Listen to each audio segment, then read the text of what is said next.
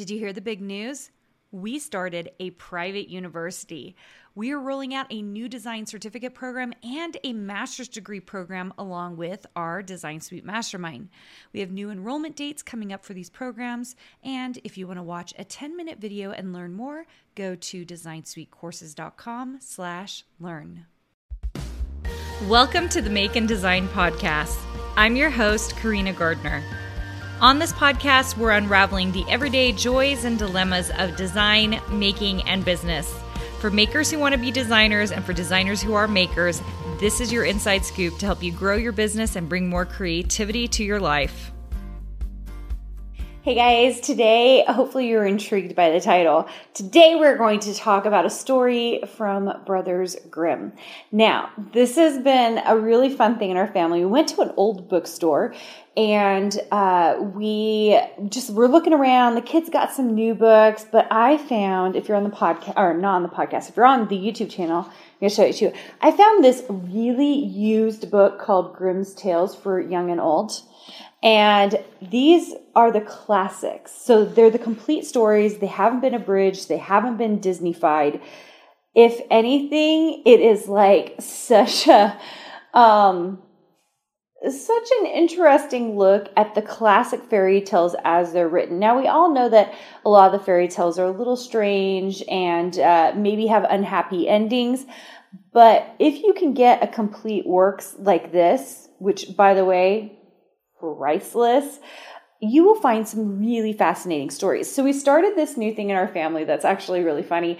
We'll read one or two a day. We'll maybe sometimes skip a day, but like bedtime or at lunch when we're all hanging out together, we'll just read one.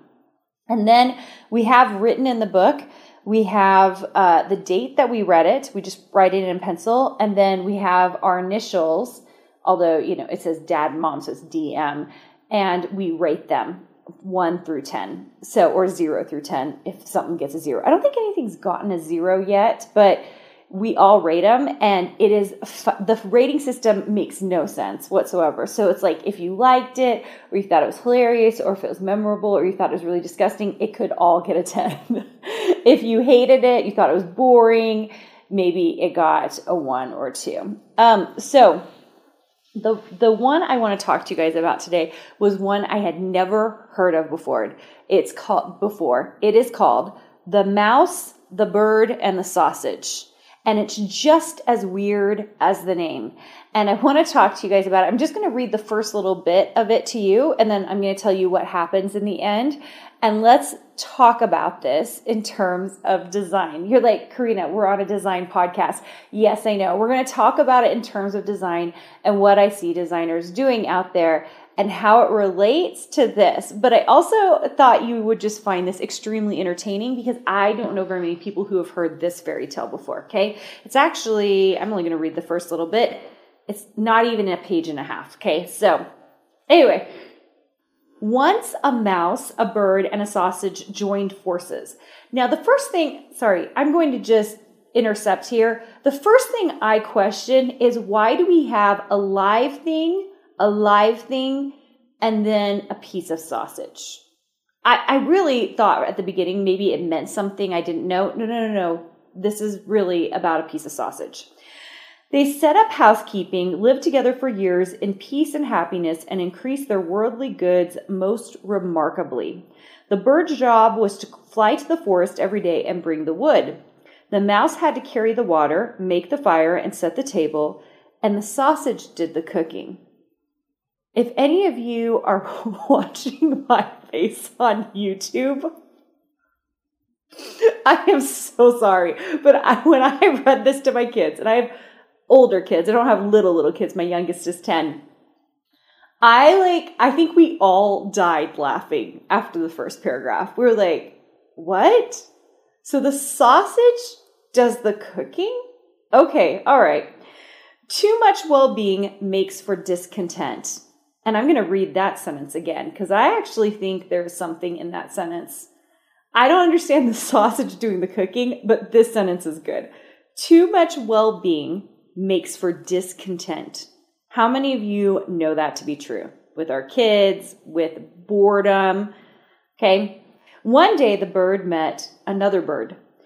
and boasted of his unusually good fortune. But the other bird made fun of him and called him a poor fool who did all the hard work while his companions were taking it easy at home. When the mouse had laid the fire and carried the water, he went to his little room and rested until he was told to set the table. As for the sausage, all he did was sit by the pot, lifting the lid now and then to make sure it was boiling, and then just before mealtime, he would slither himself through the soup or vegetables once or twice for flavoring. Sorry. Every time I read that, I am just dumbfounded that someone came up with this, but it's amazing. So he slithered himself, you guys, the sausage, like he knew he was to be eaten, but once or twice for flavorings, and that was all there was to it. By the time the bird got home and put down his burden, they were sitting at the table, and when they had finished eating, they slept like logs until next morning. In short, they lived like gods. The bird mulled over what the other bird had said, and next morning he refused to go to the forest. He said he'd been their slave long enough, they'd made a fool of him, but now they'd have to change around and try a different arrangement. The mouse and the sausage disagreed. They argued tooth and nail, but the bird got his way, and they had to give his idea a try. They drew lots, and the way it fell out, the sausage had to get the wood, the mouse became the cook, and the bird had to carry the water. Now, I'm going to stop there for a second. I am going to read the end because, come on, if you are not intrigued, there's all kinds of shenanigans here, right?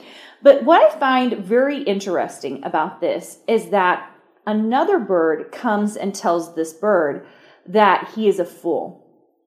This bird, before this other bird, comes and tells him he's a fool, he feels like they're living an amazing life.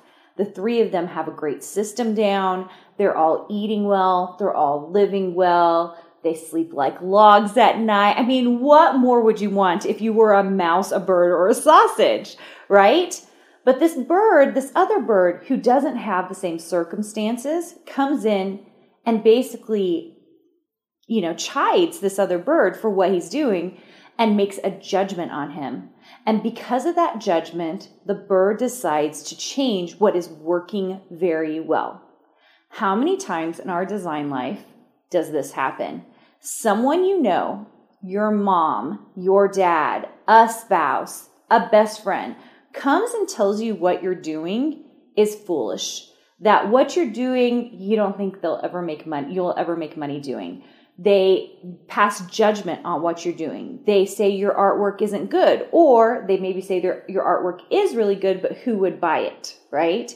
So they pass all these judgments, and you, like the bird who's actually in a great situation, you're learning design, you're going for big dreams, you're doing some amazing things. You go out of your way to try to change your system, to try to mess with it, even though you're in a good shape and you're in good shape and you're trying to do your best. How many of you listen to the outside judgment of people who are not in your situation, who are not going for your big dreams and goals?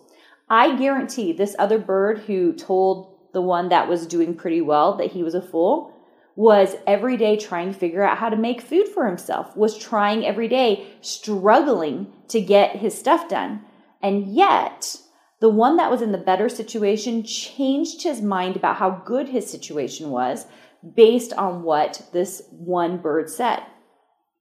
I think there's actually a really big lesson here, you guys, especially when it comes to design work, because we are constantly listening to people who have no clue. They have no clue. Should maybe this bird who passed the judgment lived in our particular circumstances, maybe they would be excited to go after our big dreams. Maybe they would want to become a designer. Maybe they would want to be creative, right? But so often we change our situation based on people who are not experts at what we do, all the things that we do, and have no idea what we're setting up for ourselves. Okay? All right. So let's move on in this crazy story. Sorry, the best part ever is that the sausage slithers through the water to make it taste good, okay? I don't know about you, but whoever's cooking my food, I really don't want them to slither through my food. Okay, So the last thing that happened is they drew the lots, and the way it fell, the sausage would now get the wood, the mouse became the cook, and the bird had to carry the water. So what happened? The sausage went out for wood, the bird made the fire, and the mouse put the pot on, and they waited for the sausage to come home with the wood for the very next day. So on day one, they made the switch, and they're waiting for the sausage to get the wood. But the sausage was gone so long that the others began to worry, and the bird went out to see what went wrong. He hadn't gone far when he caught sight of a dog who had taken the poor sausage for fair game, attacked him, and laid him low. The bird was indignant. He charged the dog with criminal assault, but that didn't help because the dog claimed to have found forged letters on the sausage that, of course, was a capital offense. Is anybody else following the story? The dog ate the sausage, which seems natural, but he is saying that, that the sausage had letters on him, which was a capital offense. Okay. Sadly, the bird picked up the wood, flew home, and told the mouse that what he had seen and heard. Despite their bitter grief, they agreed that they had best stay together. The bird set the table, and the mouse did the cooking. When the vegetables were done, he thought he'd hop into the pot and slither through them for flavor as the sausage used to do. But he was stopped short before he even got to the middle, and there he left his hair, hide, and life. So the mouse tried to do exactly what the sausage used to do in exactly the way the sausage was doing it. And instead of making the food taste better, he died. Let's talk about that in a second. Last paragraph. When the bird got ready to serve the meal, the cook was gone. In consternation, the bird rummaged through the wood, searched and called, but the cook was nowhere to be found. What with the bird's carelessness, the wood caught fire and the whole place went up in flames. The bird hurried out for water, but the bucket slipped and fell into the well. The bird fell with it and couldn't stop himself, so he drowned. And that is the end of that story. So, a couple of things there we can talk about. Let's talk about how very often, one of the things I do on this podcast is I try to talk to you guys about design, not in generalizations, but I don't get into the specifics. And there's a reason for that. The reason is because the way that everybody does it will be a little different. Sure, there are certain things, and these are the things we teach in our program, that the algorithm favors. We know which shops are doing well because we have, insider information on that for those of us who have been working in the industry for a while. But in terms of the way we do things, we have to be careful that we are not choosing to do something exactly the way someone else is doing it just because that's the way they've done it.